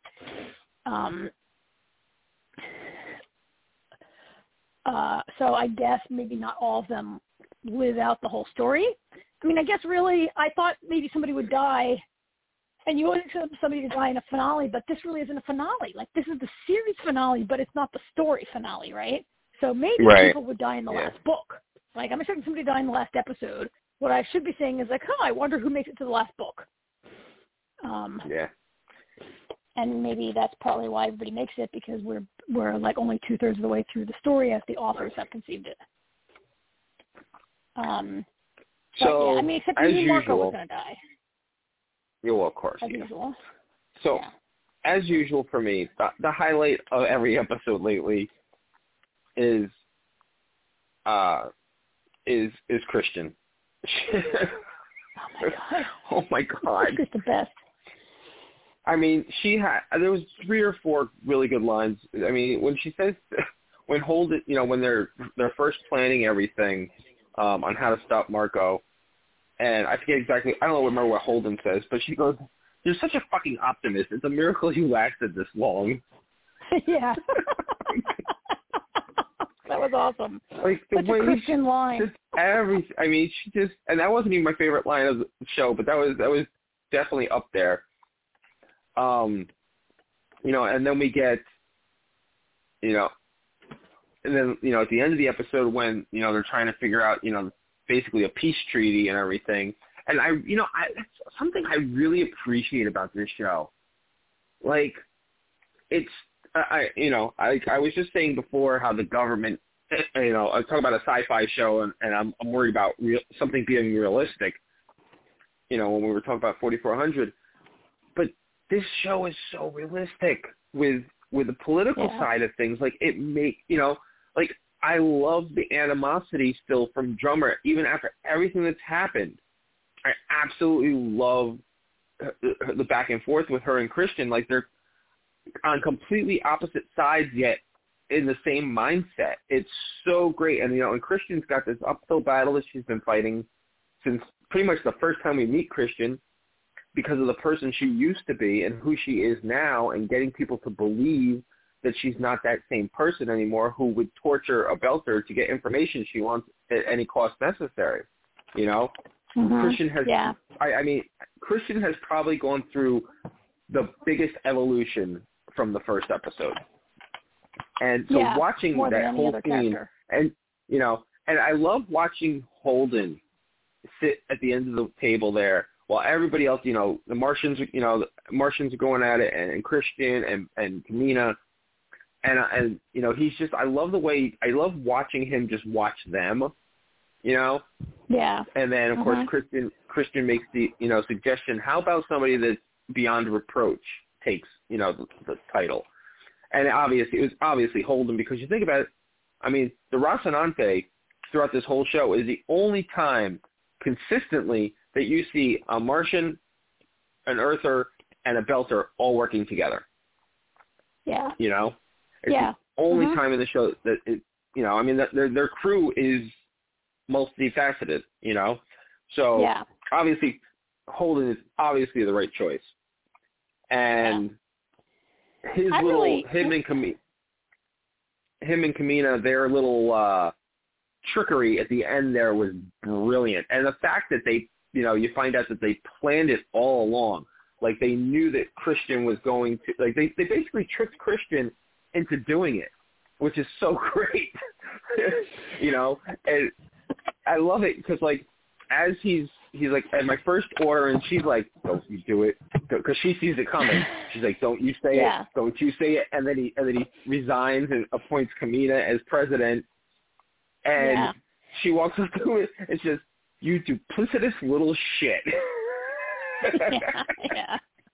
Oh, but even before that, Holden had a good line when he was giving his speech, which was great, because he says, someone once told me you shouldn't believe what people say, just watch what they do. That was Christian that said that to him. Yeah. That's how she knew what was coming next. And then she called him the duplicitous little shit. Yeah. But that whole conversation that they have, you can see Christian, like, she has to disagree with him, but at the same time, you can tell she knows he's right. Like, she's proud of him. She's proud of what he just did, because she knows it was the right thing to do. I don't know. I mean, I agree with you. I don't know really if he and Kamina planned it from the jump. I kind of felt like Holden got that idea in the meeting. Like when Christian says, okay, it should be somebody who's totally neutral and blah, blah, and Holden says, okay, I do it with certain conditions. I was like, is that the moment where Holden, like, gets this bright idea? Or do you think that he and Kamina were like, okay, going into the meeting, Kamina, just keep opposing, and eventually she'll come around and suggest me. Like, that's a huge – do you think that was the plan? I felt like maybe – after I thought, I'm like, oh, in that moment in the meeting, he got it. The way that Christian said it to him, I got the feeling that it was planned from the start. Yeah. I mean, it was very – It was brilliant. Yeah, That's all I know. It was brilliant, and we'll never know unless somehow – regardless of when they thought of it, yeah. Yeah, it was brilliant. I really, I thought that – I also loved that scene you were talking about, how even after they fought a war together, the animosity is still there, and it hasn't, the old hatred hasn't, or the old distrust hasn't gone away. And how could it, right? Like, Kamina, this definitely was a situation of, like, the enemy of my enemy is my friend, right? Mm-hmm. That's why they worked together. And Kamina was very hostile throughout the entire last several episodes. Like, she rightfully so, too. Yeah, rightfully so. Yeah, I mean, she's a belter, and yeah, totally rightfully so. I really thought one of the greatest lines in that meeting is when, they're all arguing about who's going to be in charge, and Kamina keeps saying, look, it's not fair. Like, you guys have 2 votes. It's 2 inners and one belter, and it can never be fair. That and was a great point. I guess it was, and I guess Earth and Mars maybe don't see themselves that way, but to a belter, Earth and Mars are basically the same, right?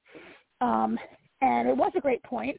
And, Christian, she can't help herself falling, I don't want to say falling into her old ways. This is what Christian does. This is her entire career. And she says, listen, you have to be reasonable, and which I'm sure only made Kamina want to punch her in the face. And she's like, I'll give you my word. She's like, I'll give you my word that your people will always be considered and have an equal voice. And then Kamina says, no, I tell you what, why don't you let the belt totally be in charge? The belt takes total control, and you have my word that your interests will always be, taken into account. And there's, silence, right? And then Kamina says, how come your word is good enough for me, but my word is not good enough for you? Yeah, and that was great. To me, was, one of the, was a great, great line. Definitely a highlight. Brought that meeting. Yeah, and everybody, Mars and Earth have to, stop and understand that, right? And that's when James says, I don't know. Maybe that's when James got the idea, maybe not. I don't know. But it was a great point. Even if Christian is a different person now, I don't know, had things gone differently, had Kamina not come on board or whatever, I don't know if really Christian would have ever really been able to treat the belt differently. I mean, she wouldn't torture her anymore, but she would still have all these generals and politicians around her who wanted to do things differently, right? She stood up against Mars a couple weeks ago when they wanted to attack, and she's like, Earth is not going with you, sorry. But it's a brilliant idea. It's the only way, right? And Kamina is respected. James knows that Avasarala respects Drummer. And that Drummer would be probably a fair person, or at least Drummer's not going to try to kill people. So, yeah, it was a brilliant solution and really the only solution, because James would kind of suck at that job, I think, don't you? Holden would not be good at that job. No, he really wouldn't. Union. First of all, he's not cut out for a desk job, right? Second of all, Naomi would have to quit flying the Rocinante and sit around being his wife or whatever. I don't know what was going to happen, right? He wouldn't be good at that job. First of all, he's too honest. He would be a terrible negotiator, don't you think? He's not a guy I feel like could. But that's what they wanted him, because he's honest, and he's not going to pick sides. He's not going to say Earth is better or Mars or the Belters. He's not going to ever be biased. He's going to. He would have made the decision based on what was best for everybody. Nobody was going to be able to flip him a 20 under the desk to get him to change his you're mind. Right. I just think maybe he's a little easy to be played. No, but I'm saying that's why they chose him. I completely agree with you that he would have been bad at it, because he would have constantly been trying to find a middle ground, and I completely agree he would have been bad at it. No. He'd be trying to make everybody happy. Nothing would ever get done. Exactly. People would play him. People would lie to him, and he'd be like, I'm honest. I can't believe they're not honest. Right? Yeah. Absolutely. He'd be bad at it. So it's the perfect way for it to end. I'd watch the next season, whatever that was going to be. To me, that would be interesting to watch. Jamie talked a little bit about how it was slow, and the politics was not always her favorite thing. And they were slow in season 1, but they've become such a great aspect of the show that I personally would find it interesting to see how this trade union works out. Remember me not liking the show? I remember season 1, how many, I remember there was quite a few times you were like, I had to watch the episode again because the politics are so much, I got to pay more attention. You're like, I try watching the show while doing anything, and I can't do that. I've got to pay attention to the politics. And once you got invested and you got your mind wrapped around it, that was your favorite part of the show. Yeah. Yeah. The first part of the first season, there's not a lot of action. It's setting up all of this. and all this Belter stuff. And it does pay off. I had to really invest in it more and give it some time and not be, I guess maybe I expected to be more spoon-fed. It was look, I watch a lot of stuff on the Sci-Fi Network, not to bash them, but the shows tend to be simpler on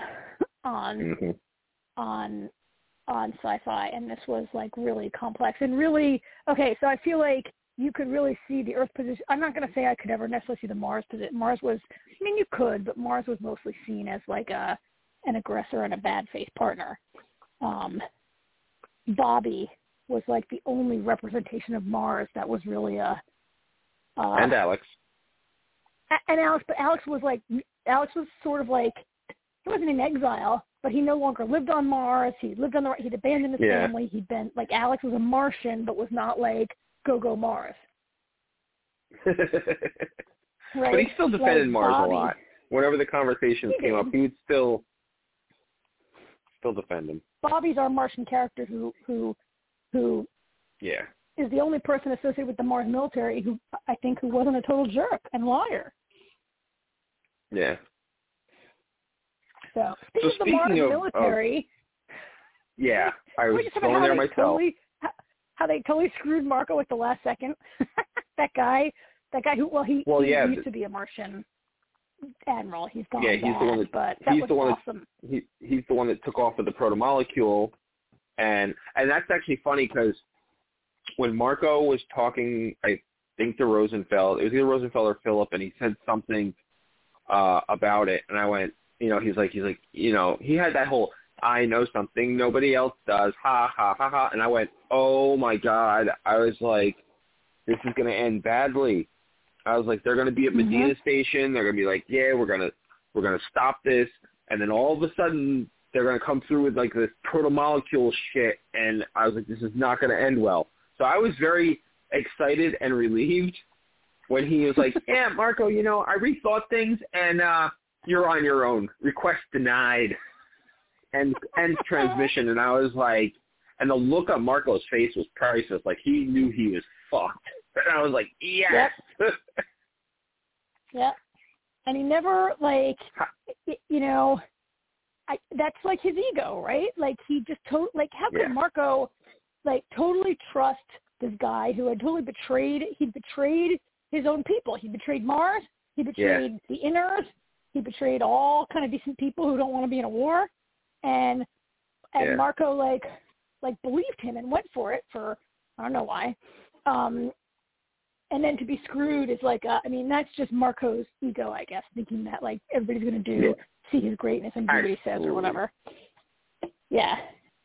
It was fantastic. And we got, so the Laconia story actually, it essentially had a point. And I guess they wanted to, there's more to the whole thing. Obviously, like, next season, we would have gotten a lot more of the Laconia story. So I'm not really sure why they decided to put a lot of it in, because, it's stuff from the books, obviously. So, yes, that's why. And then we get to see that weird. Oh, did you? Let's say you have another interview that I haven't watched yet. I interviewed Ty Frank and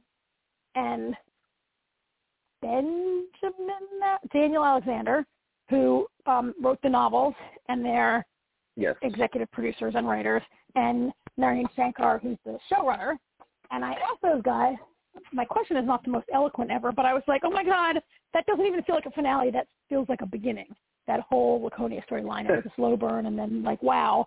And so why did you choose to, like, end the season that way? And they were like, because that's how the book ends. That was in the book. Although they did say that, they're like, well, basically that's where the book ends. And, like, we couldn't just not do the protomolecule. The protomolecule was so much of the whole show for 5 seasons. No, I understood that we part couldn't just not do the protomolecule. They did say that Strange Dogs is a novella. It's there are 9 novels in the series, and then there's a whole bunch of novellas and short stories that are, like, associated material. And Strange Dogs is one of them. Yeah. I did know that. And they really thought Stray Dogs was a good way to bring it in, but they were like, well, basically that's how the book was, so that's why we did it that way.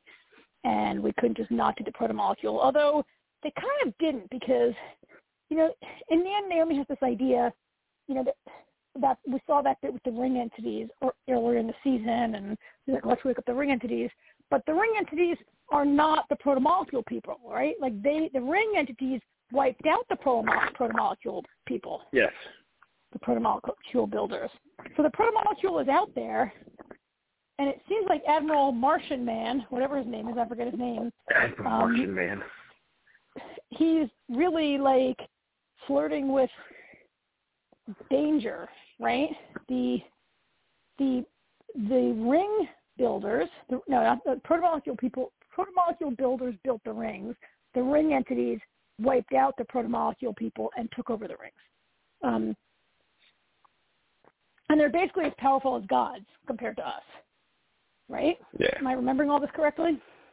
Yeah. So he's courting disaster, but so I felt like that. I mean, that's proto-molecule storyline, but that's not really like we don't really know what happened with the proto-molecule or where it is or what this guy is doing with Where it. it's gonna go. Except, yeah. So anyway, they said, yeah, we did it because that's how the book was. So I asked them about that. I asked them about Kamina's speech when she says unbent, unbowed, unbroken in the previous episode. I asked them if that was a shout out to Game of Thrones, and there's some discussion about that in the interview. And I asked them something else. What else did they? Oh, I asked them about like how they really, really broke down all their female characters and took everything away from them this season. I mean, like Kamina in particular, but also Kristen and Naomi have all lost everything coming into this last episode. And I asked them a little bit about that.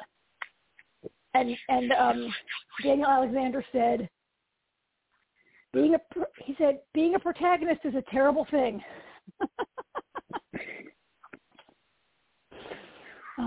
So anyway, that's a little like 3 or 4 minute thing that's up also. In addition to the interview, there's an interview with Wes Chatham and Nadine Nicole, who play Amos and Peaches. Oh, cool. That's up also. A little short thing about where they've been this season, which couldn't go posted till now because the mods, are basically going to kill Clarissa eventually. So the interview wasn't really spoiler except for that one little thing, so that's why it was held until now. Yeah. So anyway, those are up. So I have made the decision that with the way as finales go, that was great. I mean, one of the I know endings are hard. I say it all the time. I mean, so many people I've talked to lost 50-50 how people feel about that. Dexter is my most hated ending of a show ever. Fringe, I can live with Fringe's ending. There was a lot of reasons I did not like it. Endings are hard. This might be one of the best endings I've ever seen for something. It was so good.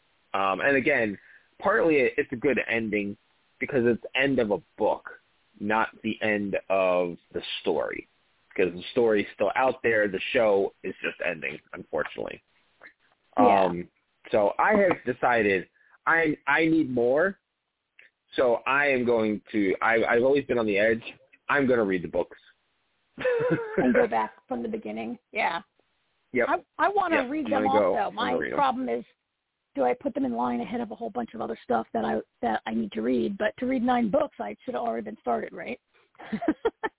Well, I was curious how I wikied. I killed a wiki, and each book is the longest book is like 550 pages.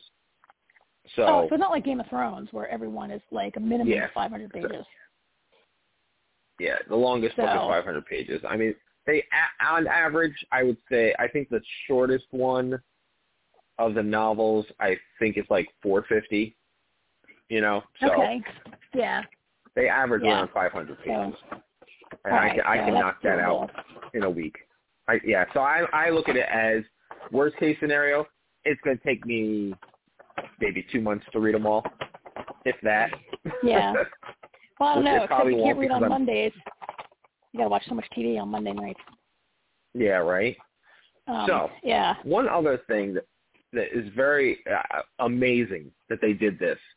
I don't know if you've seen it online or you caught any of it, but the 3 squads that went down to Medina Station. Somebody on the internet. If this had been lost, I would have caught this myself. I'm sure. This is not lost. I don't do those things anymore. But there are people who still do this, and somebody caught something amazing that I did not pick up on. This has got to be one of the coolest Easter eggs on a TV show ever. So they had that when they were all calling out, when they were all saying, in their toilets saying they were ready, and they had the screen of all the names and everything, everybody in the pods. Yeah. So Alpha Squad, Bobby's squad, in her squad was G. Akbar, as in Gael Akbar from Return of the Jedi. D. Quaid, Douglas Quaid from Total Recall. D. Bowman as in David Bowman from 2001: A Space Odyssey. C. Shepard, which is a character in a Mass Effect game. Amos, of course. D. Idaho is Duncan Idaho from Dune. A. Rogan was Alex Rogan from The Last Starfighter. Did you ever see The Last Starfighter back in the 80s? No, but I once dated a boy named Alex Rogan.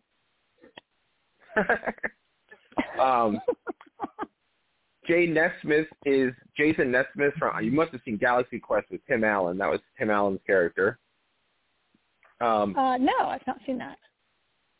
Oh. E. Buck, which is Edward Buck for character in the Halo games. And then Bravo Squad, we have Ripley from Alien. Yeah. Dwayne Hicks, also from Alien. Hicks, yeah, Joseph that was Bill Cooper from character. Yep. Joseph Cooper from Interstellar. John Anderton from Minority Report. Jeanette Vasquez, and another member from Aliens. Wow. William Hudson, also from Aliens. Yeah, pretty much this whole squad is Aliens. Hudson might be the Bill Pullman character, yeah. Rick Deckard from Blade Runner. Right. And Jack O'Neill from Stargate. Wow. Yeah. I'm impressed on a number of levels. And then there's a Charlie Squad. Yep, the Charlie Squad was Lucky Star from a book. I'd never heard of this. There's a book series called Lucky Star. Louise Banks from Arrival. Kevin Flynn from Tron. Roy Neary from Close Encounters of the Third Kind. Johnny Rico from Starship Troopers. Kara Thrace from Battlestar Galactica. Sarah Connor from Terminator. Oh, yeah.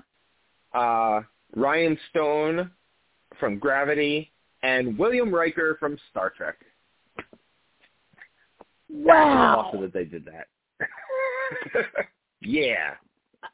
That's awesome that they did that, and whoever was that special effects person who put in those, or whoever decided that we put in these screens, this is what's going to say is awesome, and they spent all that time doing that. It's incredible, and also whoever that person is on the internet who saw that was going to Google every single one of these and find out who they are. Amazing.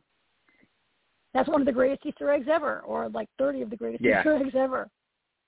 Yes, that's cool as hell. That's really cool. Yeah. Wow. No, I didn't notice that. I did look at it and saw a few names, but there was so much going on in that scene, right?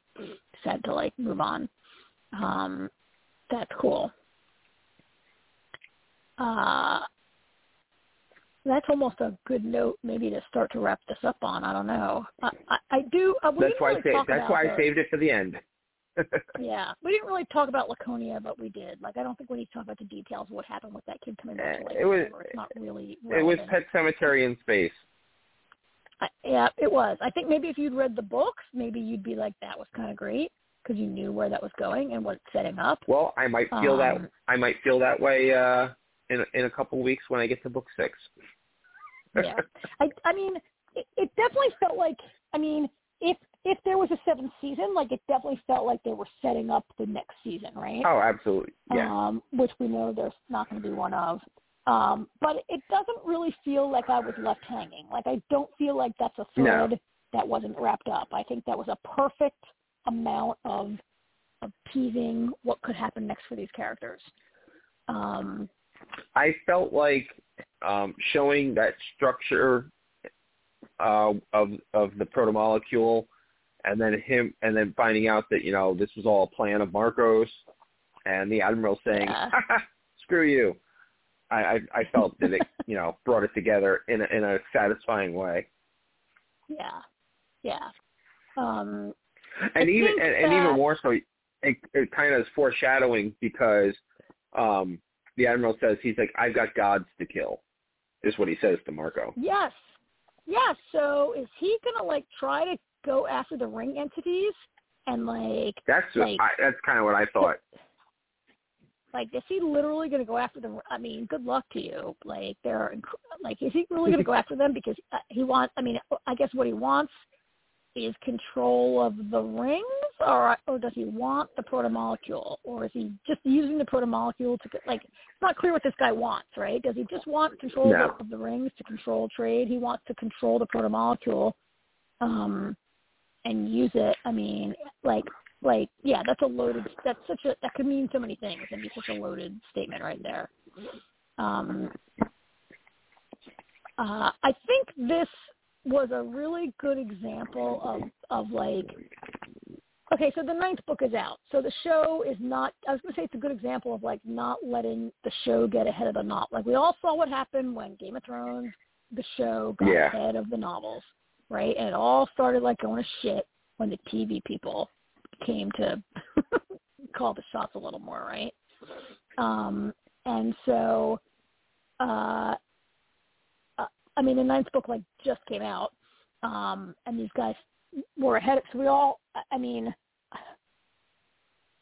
there could be like, if somebody made another season of it. I mean, look, I don't want to see another season of it unless all the same people are on it. Like I think part of the success of the Amazon incarnation, it's not just that Amazon put the money into it. I mean, you and I talked about this like 3 seasons ago when they made the jump to Amazon. You could really see the increase in budget happening.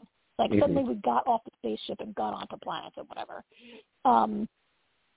But a huge part of the success, I think, was the entire creative team coming over from like the sci-fi production. I mean, I don't know if it was a sci-fi original, what studio owns this or whatever, but they all came over together, right? Like, everybody comes over, and they all stay intact and make this show together. And I think that was a really important part of it, don't you? Like, absolutely. I'm going to sneeze. Hang on 1 second. 1 second. Yeah. Excuse me. But yeah, I think there was a lesson here about not getting ahead of your source material. If you're going to base it on source material, I'm trying to think of like things that got ahead of the source material and still were good. And I'm sure they're out there, right? But I don't know what they are. You know, it all depends sometimes. I mean, Game of Thrones changed a lot of stuff even before they got ahead of the source material. Yeah. I mean, and that was the other thing. I mean, let's put it this way. You know, Game of Thrones would not have gotten ahead of the source material had they included more from the source material into the show. Like, you figure, you know, Jon Snow. Wait, what book are we on? We're waiting for book 6. Yeah. So book 5 is when Jon Snow dies. Yeah. They only, how many seasons were there? 8? 8. Jon Snow died. Those books were, those books were so massive that you couldn't. The first Game of Thrones itself, the whole thing is called Song of Fire and Ice. Game of Thrones is the name of the first book. The first book is the smallest. The first season worked, just doing beginning to the end of the first season within the confines of that book. After that, they didn't do the show justice by trying to do everything. Excuse me, a season a book. The books were too massive. Yeah. So they cut a lot of stuff from the books out of the show. Had they included more stuff and done each, like, from book 2 on, I mean, you could have conceivably had 12 seasons of this show. Yeah. If you had cut the books in half per season. Yeah. But, I haven't read this Expanse series. I mean, I think it helps that when your characters are separated by thousands of miles and have to ride a horse, it takes them an entire book to get to find their friend, whereas in space you're just like, bloop, and we're there, right? But I think ultimately it's a lesson about being ahead of your source material and having from where I sit as a viewer watching these two shows, it feels to me as though the creators of The Expanse had a much stronger hand in creating the television program than George R. R. Martin was able to devote to Game of Thrones. Now, he was maybe too busy with all of his other projects, right? Or they didn't didn't choose to involve him to this level, or he chose not to be involved to this level, right? But to me, like, look, I mean, you didn't see George R. R. Martin doing interviews after episodes and seasons the way these guys are, right? And they managed to write 3 more books and a bunch of novellas while they were making this television show. Not to criticize GRR, he's got a different method and a different piece of content he's writing, and it's a totally different thing, right? And I don't mean to criticize him as a writer. I mean, it's just an example of, like, when you make a show, here's what can happen from different ways of approaching it. Yep. Yeah. Well, that's the thing. I mean, he was already writing the 6th book when the show started. So nobody imagined for 8 years. that he was I ran for 8 years, and he's still writing the same book he was writing before Game of Thrones came on TV. Yeah. Yeah, he's still writing it. He has of course, there's only one of him, and there are 2 of these guys. Fair enough. And my understanding is that they write different characters. Like, one of them writes, like, depending on which character is the POV character, they take turns writing the chapter for that character. So anyway, I think I'm totally satisfied with it. I thought it was great. It was. I am too. The story was wrapped up well, and it, like, emotionally was wrapped up well. And I agree with you on reading the books. I'm really excited to read a book where Kamina Drummer is now head of the trade union, right, and has to be a politician. My God! Like, oh my good God! luck, Kamina. I'm so glad. Good luck, Drummer. So glad you mentioned Kamina again, because I almost forgot the best part of all this that I found out recently. Mm-hmm. So, I know you're not really a video game person, but I am extremely excited because I just found out that Telltale Games is creating an Expanse video game, and you will play as Kamina Drummer, and it's going to take place prior to the events of the show. Oh, really? So it's like Drummer's life as a pirate in the belt? Yeah. Because that's really I am very excited. He was before, right? Was a pirate. Yeah. Yes. I am very excited. Yeah. And anybody who doesn't know, Telltale Games is very famous for, kind of having these kind of like choose your own adventure type adventure games. Most famously, they've done Game of Thrones, Minecraft, but their biggest and bestseller, most popular, was their Walking Dead series. There's a couple others that they've done that I can't think of. I think they did a Back to the Future game. But yeah, their Walking Dead was definitely their best. I played the game. I played some of the Walking Dead. I played all the Game of Thrones, which was supposed to have more, but then they never did any more with it.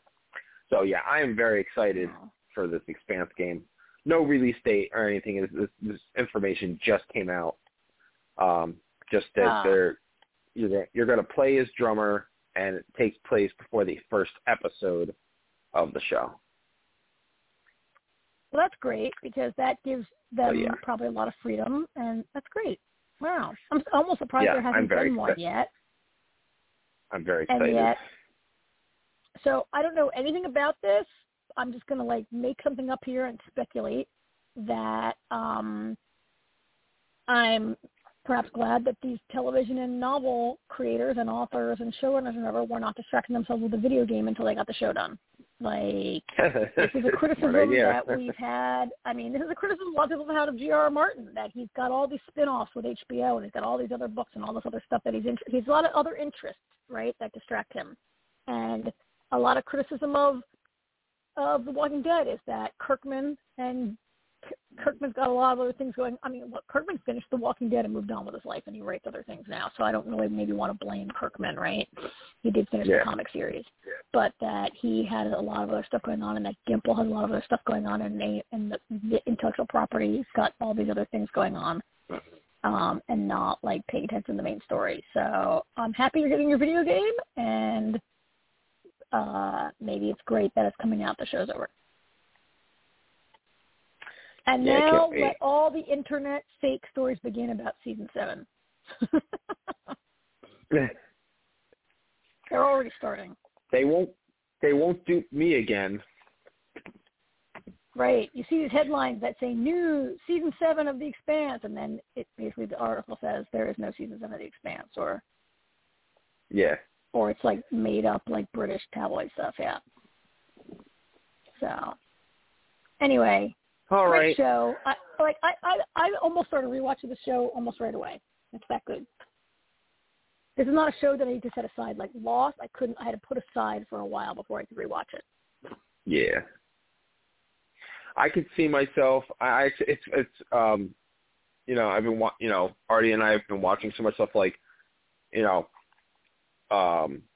I tell him different shows to watch and everything, and I said to him one day, because Damon's 8 now, and I was like, oh my God. I was like, I'm going to have to do this again in a couple of years. In 4 years, I'm going to start start watching all the stuff I started watching with Artie when he was 12, when he turned 12. Oh my God, Artie will be gone to college, in 4 years. And you'll be sitting down with, Artie will be 18, gone to college, and you'll be sitting down with Damon and being like, okay, so back in the 2000s, there was a show called Fringe. Oh, you have to start with Lost, I guess. You know how to make your mommy? Watching a show called Lost. But on that list of things that I'm eventually going to watch with Damon is going to be The Expanse. Oh, yeah. So that's when I will do. I will do my rewatch in probably about 5 years, maybe. All right. Yeah, you got to start him on. You're not even finished with the 14-year-olds yet. You got to get one kid fully through the canon that he needs to watch. That's the thing, Karen. I don't think I'm ever going to be finished with the 14-year-old because it's you think about it. I mean, I've got 46 years, almost 47, and it's there's been so much I've watched and so many things I've enjoyed. There's been so many times where we just watched The Sandlot for the first time with the boys finally, and oh yeah. It's just so funny. There's so many things I'm like, we haven't watched this yet, or we haven't watched that yet. I'm like, oh my God, that's one more thing we got to put on our list. Boy, being a parent, it's really a lot of work. It is. So much good TV and movies. Oh my God. I mean, your kids' intellectual and cultural development is an awesome responsibility that I see you take very seriously. I'm pleased to see that, AJ, but boy, it's a lot of work. Man. So anyway, all right. I think that wraps us up for another week. And correction, Resident Alien is not on Monday; it's on Wednesday next week. So Resident Alien's 2 weeks off. So we won't discuss for 2 weeks. So all right, good. That gives me a chance to wrap up some other things I'm doing and watching. I'm almost finished with Station 11. So all right. Well. All right. It's been great. Another good night. Yep. We'll have a really short show next week with, I guess, just Snowpiercer and Boba Fett. Oh, and the 4400 next week. 4400, yeah. Yeah. So, all right. Well, great. A fond farewell to The Expanse. Thank you, everybody, for listening to us. And Karen, have a good week. You and too. we'll do Have it a again great week. next Tuesday. All right. Bye-bye. Good night, everyone.